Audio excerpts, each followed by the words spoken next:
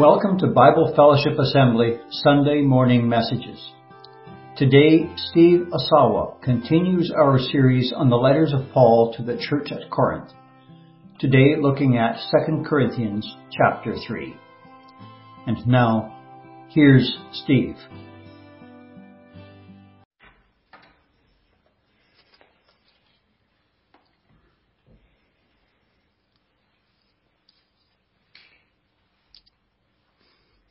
Good morning. It's great to see everybody out this morning. It's a beautiful Sunday morning. They're all beautiful, aren't they? Especially when we can just be here, just focusing on the Lord. Indeed, our hearts singing about Jesus. Thank you, Hannah and Ryan and Trevor, for just drawing our attention to the Lord and just for the focus and the way that we can just praise Him and just think about Him through music. It's just wonderful. This morning we're going to be looking at 2 Corinthians chapter 3, just continuing our study in Corinthians. And just by way of context, I think most of you know, but Paul was just dealing with some different issues in this young church in Corinth. And he was even getting challenged, although he was the church father, so to speak. People were even challenging why he should be qualified to go and teach and challenging things he was teaching. So this morning we're going to take a quick look at his letter of recommendation. We'll compare the covenant that God made with Moses, the one that Paul was preaching about, and what the implications are for us today. We'll see that the law came in glory. It was written on tablets of stone. The law, however, points people to Christ, who is the mediator of the new covenant of which Paul was a minister. The new covenant is far, far more glorious than the old one was. It's permanent. It's done through the power of the Holy Spirit. And the Holy Spirit is active, working in our hearts, bringing people life and joy and transforming them into the image of Himself. Let's just commit our time to prayer, shall we? Heavenly Father, I just pause and just again marvel that the God who created and sustains the heavens and the earth created and sustains ones like us. It's just so amazing. And more amazing is that you loved us so much that you sent us your Son to be the propitiation for our sin. That in accepting Jesus, we can have a relationship with you. It's just so amazing. Father, thank you for your word and your spirit, and I just pray that you would guide my words as we look into this passage this morning. Help us all, Father, just to open our hearts and minds to what you would have each of us learn and apply to our lives, that we would draw closer to you, be more like you, and in doing so glorify you. And we ask in Jesus' name. Amen.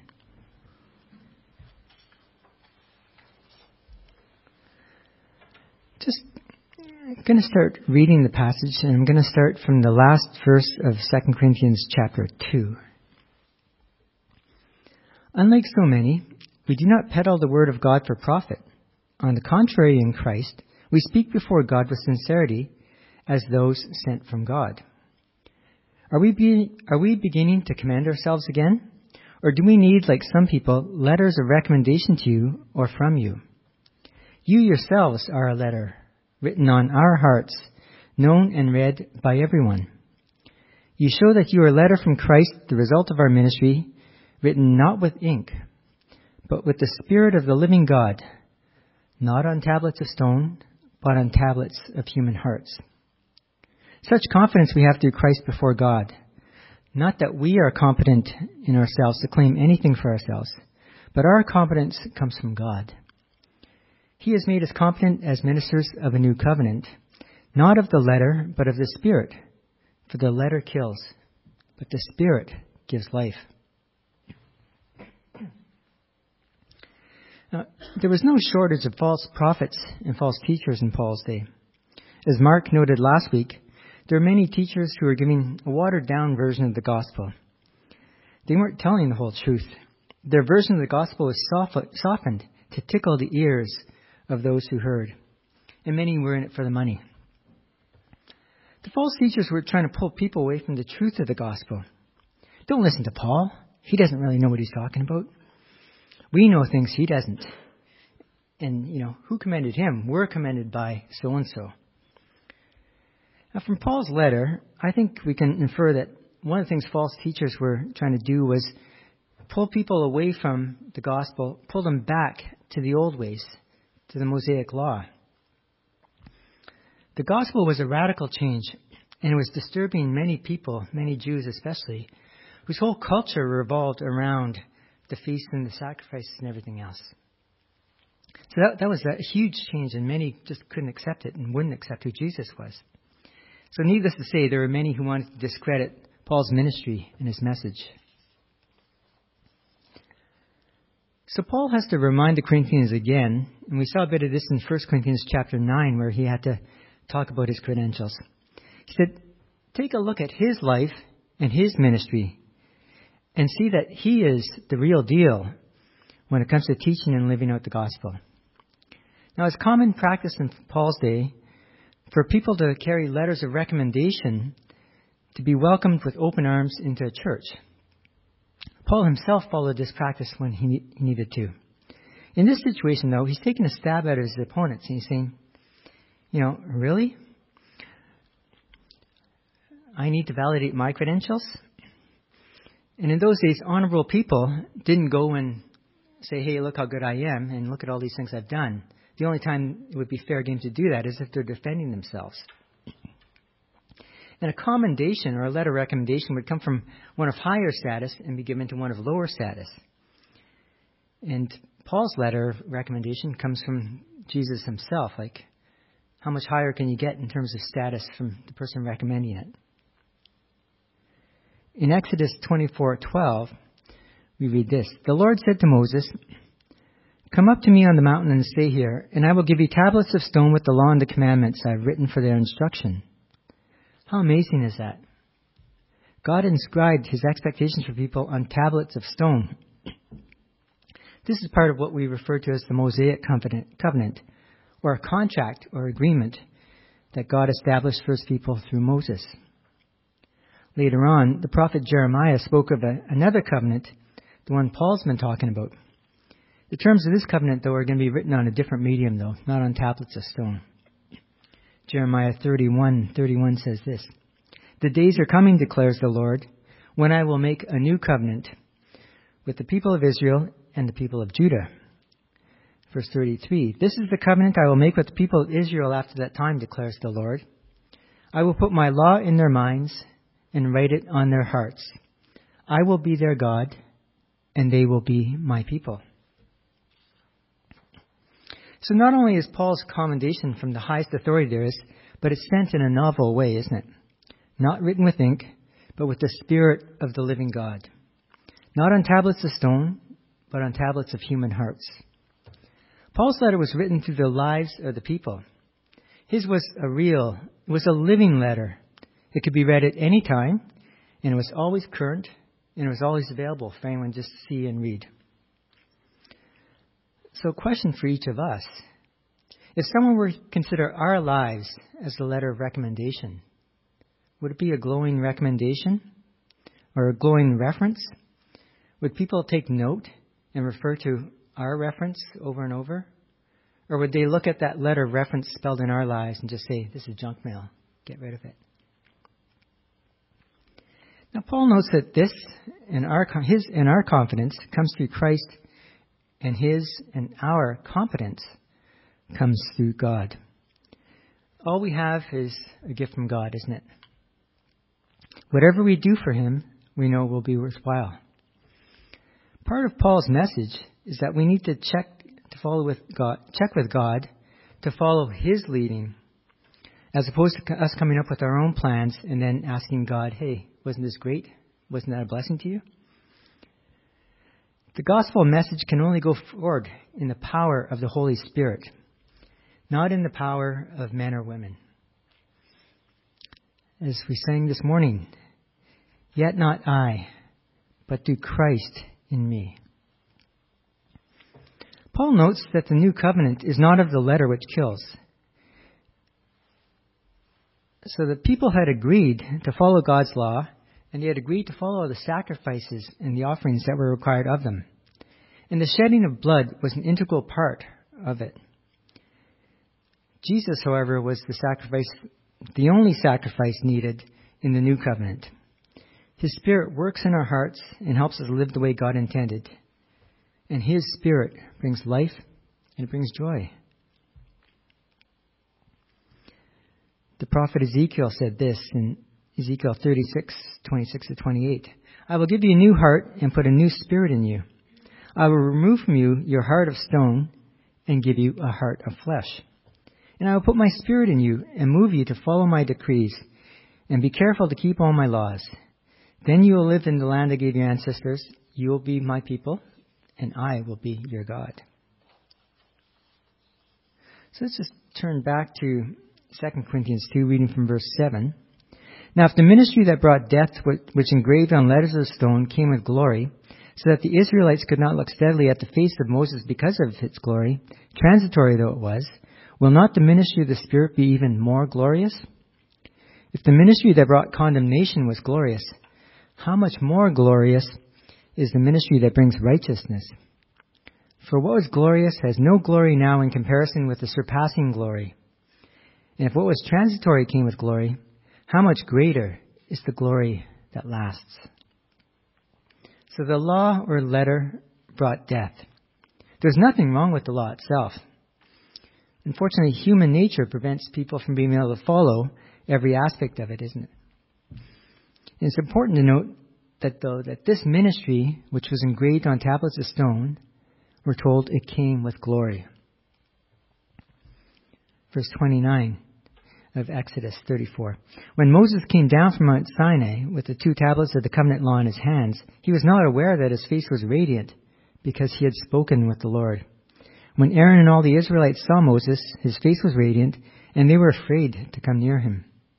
But Moses called to them, so Aaron and the leaders of the community came back to him, and he spoke to them. Afterward, all the Israelites came near him, and he gave them all the commands the Lord had given him on Mount Sinai. So Paul isn't saying that the Lord is bad. Definitely not saying the Lord is bad. He's not saying that the law is bad. I'm going to suggest that the new covenant builds on the old. God didn't come up with a plan A, and then that failed, and therefore he came up with a plan B. The law or the ministry that brought death came with glory. It was good. It's just that the ministry of the Spirit is that much more glorious. And as good as the first ministry was, it was transitory. The second will last forever.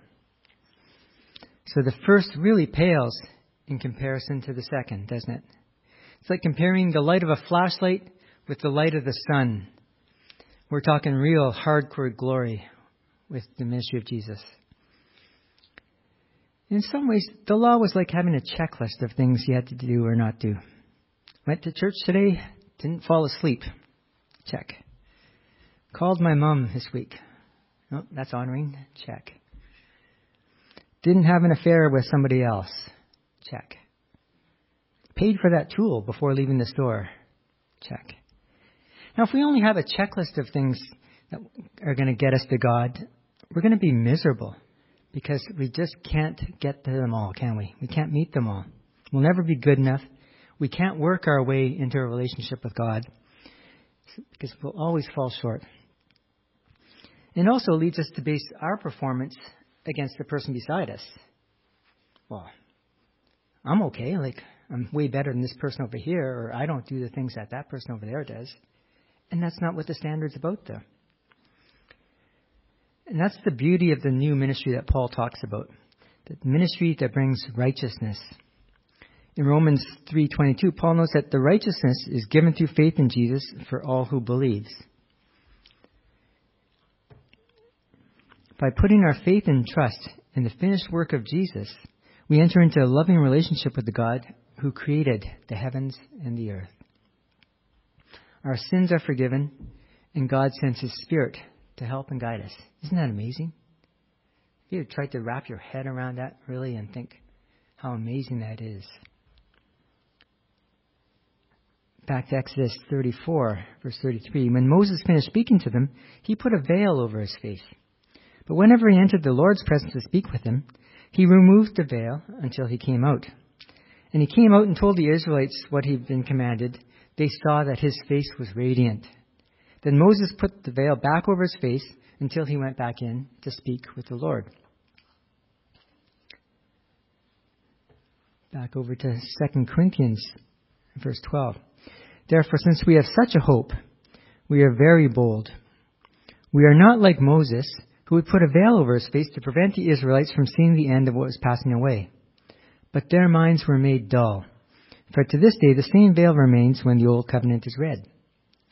It has not been removed, because only in Christ is it taken away. Even to this day when Moses is read, a veil covers our hearts. But whenever anyone turns to the Lord, the veil is taken away. So the Old Covenant required ongoing sacrifices to address sin. It didn't matter if you met the requirements one year. There was always a next time coming. And Jesus' sacrifice was, as people say, a one and done. Putting one's trust in Jesus as Savior and Lord has implications both now and has implications for our eternity. Those who belong to Jesus can rest assured that their sins are forgiven, that their eternity is determined. And this is the basis for the hope and the reason that we have and why we can be bold in proclaiming the gospel. The same way Paul was said, he's bold in proclaiming the gospel. So on the other hand, verse 13 notes that Moses veiled his face to prevent the Israelites from seeing the end of what was passing away. And one can ask, why did he do that? Did he think they were likely to turn away because they saw the glory was fading? Did he think maybe they're not worthy of seeing the glory? Do you think they'd be hurt if they saw the glory? Maybe it was so that they wouldn't realize that the law resulted in judgment and ultimately death. You may recall that Paul was a Pharisee. He knew the law inside and out, and he sought to follow it for much of his life. Paul realized that his veil was taken away when he encountered Jesus. He then went on to boldly proclaim the gospel and point out the glory of the message, and he would debate with those who still had that veil over their hearts. He didn't sugarcoat the gospel like the false teachers did. He told the whole truth, the whole truth, and nothing but the truth. And the Bible tells us that same veil remains for people even today. People didn't then and don't now realize that there's a far, far greater glory in the face of Jesus Christ than in the Mosaic covenant or some other path that people take to find enlightenment or reach God. Jesus didn't abolish the law. He came to fulfill the law. Unfortunately, that spiritual veil still prevents people from acknowledging and accepting who Jesus really is. Now, that covenant, the Mosaic one, included numerous detailed instructions. I don't know about you. When I'm faced with reading instructions, especially anything talking about computers, there's a veil, maybe even a brick wall that comes up between me and those instructions. Even the simplest instructions make me nervous. Then someone like Eve comes up and he looks at them, he says, "Oh yeah, this is what you have to do. No, that's why you can't do that." Then it starts to make a bit more sense. And I'm thinking, yeah, the first 4 commandments were, this is what you should be doing and what you have to do. And then there were a bunch that said, 6 that said, this is what you don't do. And I'm kind of thinking, kind of like these computer instructions to me anyway. And even after he explained, it still didn't make total sense, but my technological issue was resolved. The point is, I needed a helper to remove that veil. And perhaps some of you can remember the time when the veil was lifted from your heart, when you became a Christian and realized who Jesus was. Perhaps some here can't remember a time when they never didn't believe. It's my prayer that everybody here would come to the realization of who Jesus is, that He came for them, that He came for all of us, and that nobody would leave here without Jesus. And if anyone's out there wondering what I'm talking about or thinking, not so sure about this, please feel free to come and chat. I'd love to chat and we can discuss that further. And Jesus then turns around and calls us to make disciples or followers. And some are more comfortable than others in doing this. I must admit, I'm in the latter group. One of the challenges, though, of being the preacher is that you have to practice what you preach, isn't it? We can rest assured, though, that the Holy Spirit is there to guide us. And our job is to reach out, to leave the results in God's hands, to leave the unveiling to the Holy Spirit. Verse 17 says, "Now the Lord is the Spirit, and where the Spirit of the Lord is, there is freedom. And all we who with unveiled faces contemplate the Lord's glory are being transformed into His image with ever-increasing glory, which comes from the Lord, who is Spirit." And the Spirit, I think as most of us know, is the third person of the Godhead. We have a unique God, don't we? We have a God who is 3 in 1. He's Father, He's Son, and He's Holy Spirit. Unlike the small g gods referred to in the Bible that so many worshipped and sought to appease through various rituals, our God loves and cares for us so much that He sent His Son to earth for us, and He sent His Spirit to reside in us. What a difference in the approach and the attitude of our God versus those small g gods people were worshiping and trying to appease. Where the Spirit is, there is freedom. We have freedom from bondage to sin when we trust in the Lord Jesus. We have freedom to honor the God, our Father, through our lives. We're told to love the Lord with all of our heart, our mind, our soul, and strength, and love our neighbor as ourselves. And we have that freedom to do it. And we're transformed into the Lord's image with ever-increasing glory. For me, metamorphosis comes to mind when I think of that. And I think of the change from a creepy-looking caterpillar to an amazing, beautiful butterfly. Now, I know my life was transformed when I became a believer, when I gave my life to Christ. I wasn't made perfect at the time, though, and still have a lot of room for improvement. Each of us should, however, be in a constant state of transformation, whereby we resemble our Lord more and more over time, shouldn't we? The Lord works in us. He just smooths over some of those rough edges.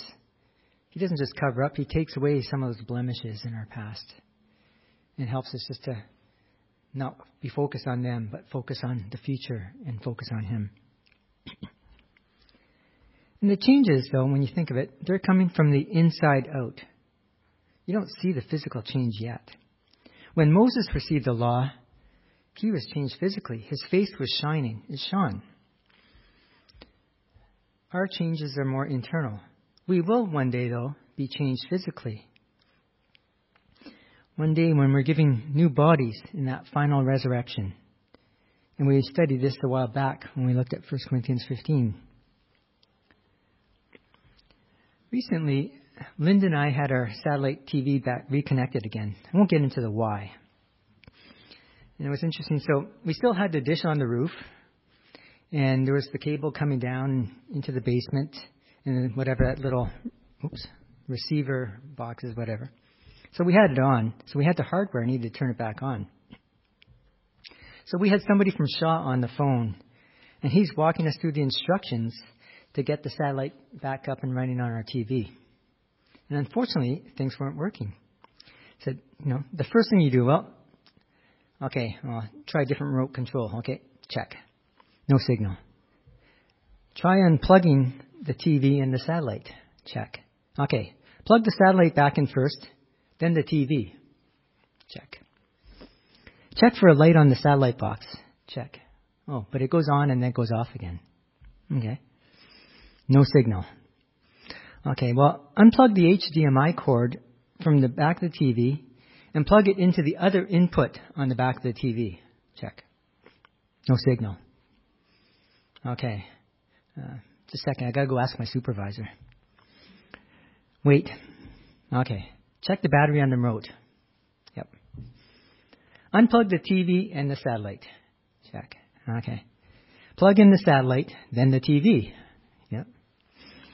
Okay. Unplug the HDMI cord and turn it around so the end that was in the satellite is in the TV and vice versa. Check. No signal. Okay. Well, I don't know what else to tell you. Go out and buy a new HDMI cord and then call us back if it doesn't work. Okay. Well, thanks. I guess we'll be in touch. So after we hung up, I was rather frustrated, to say the least. And so I started tinkering with the remote. So I pushed the little button on the top that says TV and pushed the power button. And then I pushed the little button that says satellite and pushed the power button. And what'd you know? We have satellite TV.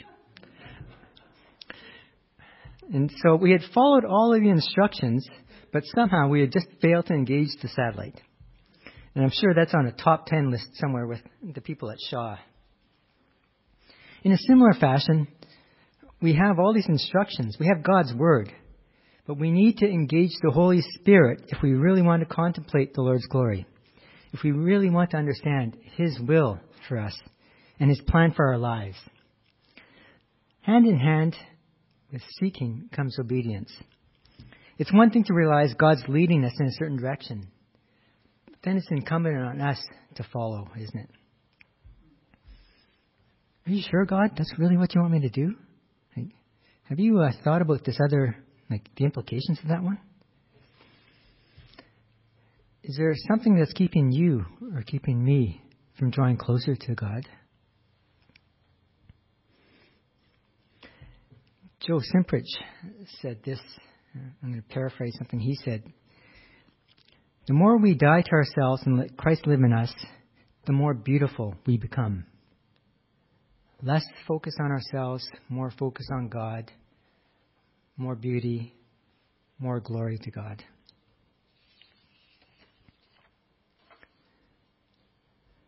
So to summarize our passage, we saw that Paul reminded the church in Corinth that unlike the false teachers, he himself was the real deal. His letter of recommendation was the people and is written on human hearts through the Spirit of God. And we can only minister for God in the power of the Holy Spirit. We're reminded that the law inscribed in tablets and stone came in glory. The Israelites couldn't even look at the face of Moses. It was so radiant. The law, however, was transient and resulted in death. The new covenant, the ministry of the Spirit, is just so much more glorious. And the results are eternal. It brings life. It brings joy. And the question is whether we actually just know about God in our minds or we actually know God and have Him in our hearts, isn't it? The veil that Moses put over his face is still a barrier for some today. It's a spiritual veil that covers people's hearts and keeps them from receiving the incredibly good news of Jesus Christ.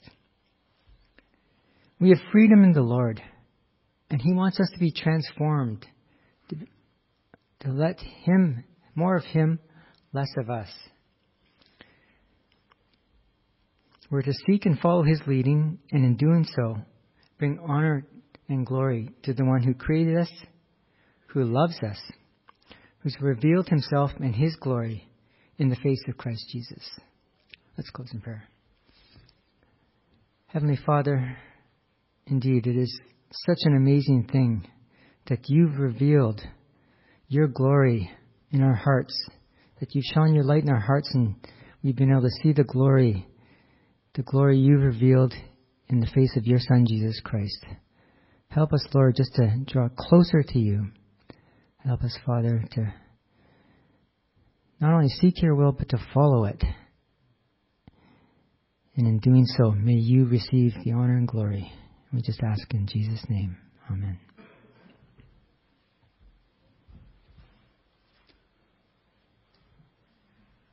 Thank you for listening. Come back next week for the next Sunday morning message from Bible Fellowship Assembly. Visit us on the web at bfa.church, where you will find our physical address and contact information. We'd love to see you if you're in the Timmins area, or drop us a line at info@bfa.church. Until next time.